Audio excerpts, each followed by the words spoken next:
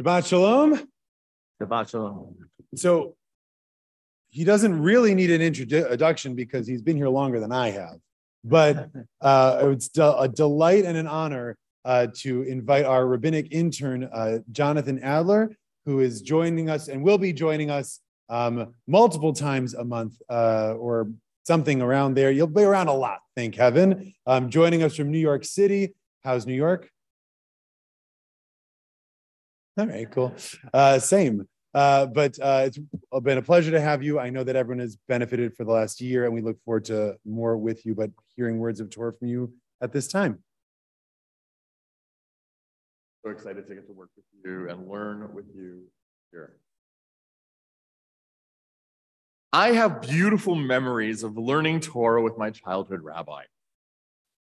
One of the constant themes was the beneficence of God. God was omnipotent, sure. Omnipresent, absolutely. But most of all, God was beneficent, benevolent, completely, totally good. It's weird to be a rabbinical student now and study the Torah much more closely than I did as a kid. There's some not so nice stuff in there.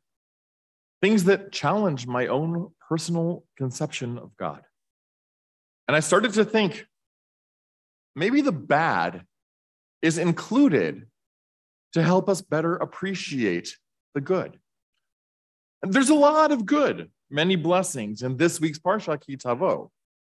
But Deuteronomy chapter 8 brings some serious tests about understanding the divine. The reading, as well as the reading in Parshat Bechukotai in Leviticus, include a section called the Tochacha. Tochacha meaning rebuke, a very strong statement of disapproval. The Tochacha, though, it's not just verses of rebuke. If you do not obey your God Adonai to observe faithfully all the commandments and laws which I enjoin upon you this day, all these curses shall come upon you and take effect. The Tochacha is curses. Just as God has created good, so too God has created evil, curses. Perhaps not, God isn't proud of this, but these curses exist. And in today's reading, Moses describes these evils and their consequences. He enumerates a vast number of curses which God has told him would befall the Israelites, us, as a response to failure to comply with God's commandments. An example, one of the tame examples. Adonai will strike you with madness, blindness, and dismay. You shall grope at noon as the blind grope in the dark. You shall not prosper in your ventures, but shall constantly be abused and robbed with none to give help. Other curses are much more graphic, so repulsive and offensive that, as Cantor mentioned, rabbinic tradition dictates that, unlike every other reading, which we're instructed should be read loudly, clearly, and with great pride, as Josh Davison did so wonderfully and correctly for us, the Tochacha, these curses, are to be read in a quieter voice and in a quick fashion. It's also not an honor to be called up for this aliyah the way it is for every other aliyah. Traditionally, it's given to the rabbi. We just want to get it over with. This isn't to say that we're ignoring or whitewashing. We still read these disconcerting verses. They are part of our Torah, the central document of our history, of our laws, of our faith.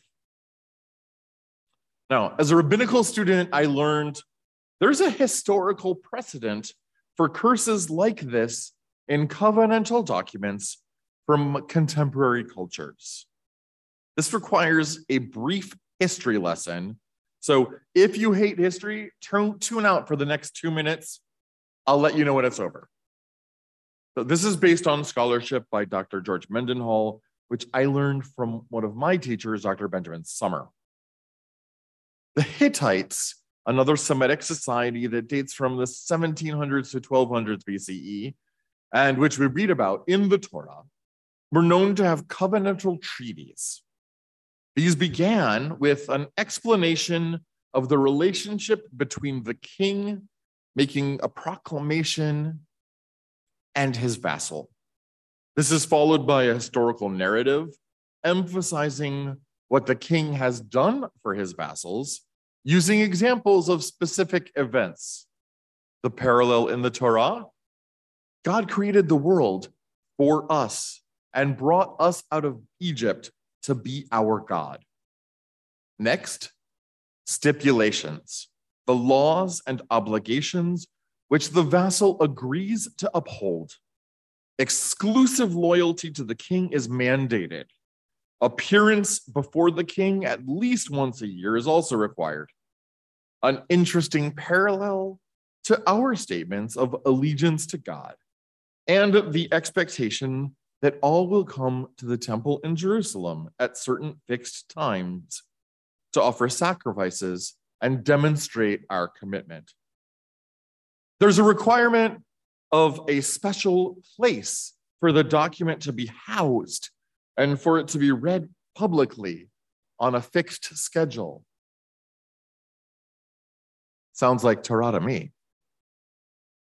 A few other requirements lead up to a section on blessings and curses. Scholars find many comparisons between Deuteronomy chapter 28, the blessings and curses of today's Parsha, with extant Hittite documents. Okay, enough biblical history for today. Everybody come back. And the bottom line, curses like these were an important part of ancient contracts. Great, but so what? After all, Torah was given to Moses at Sinai. So does it matter if other documents were existing in other societies at that time and they had curses? So what? We have this divine scroll given to us by God, in which God tells us, using Moses as his messenger, or a messenger, all of these horrible things that will happen to us if we don't follow the laws given to us in the Torah. The Torah, though, it's more than just a collection of laws. It's our heritage. It's the story of creation. The Torah is the most important book, well, 5 books, that exist. We're taught that everything in the Torah is there for a reason. And so the rabbis ask, since the Torah's primary function is to be a book of laws, why does it start with the story of creation instead of beginning with the first mitzvah? Midrash gives us an example which Rashi reiterates in his commentary. Genesis' narrative of God's creation of the world teaches us that the world and everything within it, tevel v'yoshveva, belong to the Creator, to God. Thus, it is God's right to decide who gets to inherit which parts of it. Since God created the Holy Land, only God is able to decide who to give the land to. Us, the nation of Israel. You might be asking yourself, okay, what does this have to do with rebuke, with the curses of the Torah?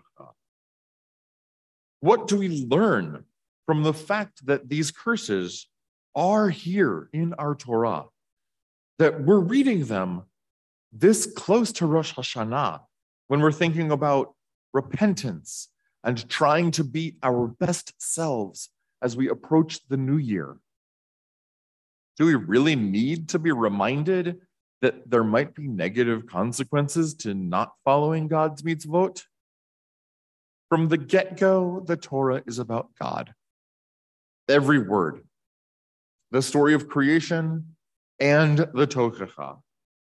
So perhaps the Tochacha is God's way of telling us that God knows we're not always going to be able to walk the path we're not always going to make the right choices or decisions. But then again, God wasn't always proud of God's own decisions. I'm thinking about Noah and the flood and the covenant that God made to never again destroy humanity.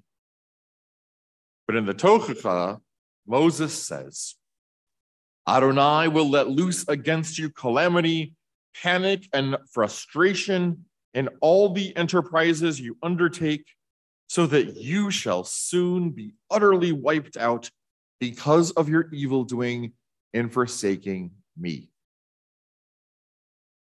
Is God threatening to no longer uphold God's pact with Noah? Not to mention God's covenants with Abraham or with Moses, that Israel will be God's people whom God will protect and watch over, and to whom God will give the land of Israel. Is God contradicting God's own self? So I stand here puzzled by the God I learned about as a child, the beneficent God, the God who promised to protect us. And these verses of curse, of horror, of rebuke make me wonder, what kind of deity curses like this? What do we learn about God when we discover that God presents us with the horrifying statements included in this parsha? Although we've already discussed the answer that biblical history scholars might offer, that doesn't satisfy me theologically. It's not easy to reconcile the Tochacha with the conception of a benevolent, all-powerful God. But is God always benevolent or all-powerful? Some pretty awful things happen in the Torah. Slavery, fratricide. I hope you've read it. Some pretty awful things are happening in our time too. We hear it on the news every night. Why does all this evil exist in a world that God created for us? How can a beneficent, benevolent God allow horrible things, these and others, to come to pass? Maybe, just maybe, the Tochacha is included here in Deuteronomy to remind us that everything, including evil, including suffering, was created by God. We know that God is the source of Kodesh, of holiness, but God also created Chol, the not holy, the profane. I can't imagine that God takes pride in any of these curses, nor does God want to afflict us with the terrors threatened in these psukim. But just like the good that God has created, the promise of God's protection to Noah under the rainbow, the vow that Israel will be a great nation given to Abraham, the covenants God makes with Moses and with David. And we know that terrible things are still going to happen: drought, earthquakes, genocide, suffering in so many different forms. And while I refuse to believe that God makes these things happen as a response to bad behavior on our part, what if the Tochacha is God's way of reminding us that even though God may not be proud of it, God's creations include not just the good, but also the awful. God has given us the sacred, but God has also given us the profane. It's not a quid pro quo. Suffering is not going to happen just because you didn't observe a particular mitzvah. Nobody's going to die an agonizing death just because they put bacon on their burger. But every sandwich, kosher or not, and every life and every death are God's creation. So let's focus on the blessings of this parsha. Why should we worry about the rebuke, the tochacha? Instead, let's focus on the beautiful good things that God has created for us. The rainbow under which God made the divine promise of protection to Noah. The beauty of Shabbat, especially this welcome back Shabbat. The gift of being together, of having 25 hours separate from the rest of the week. Time that is sacred, Kodesh. Yes, there's chol, profane. But if there weren't, how would we be able to recognize or appreciate the beauty, the divine, inherent within the Kodesh?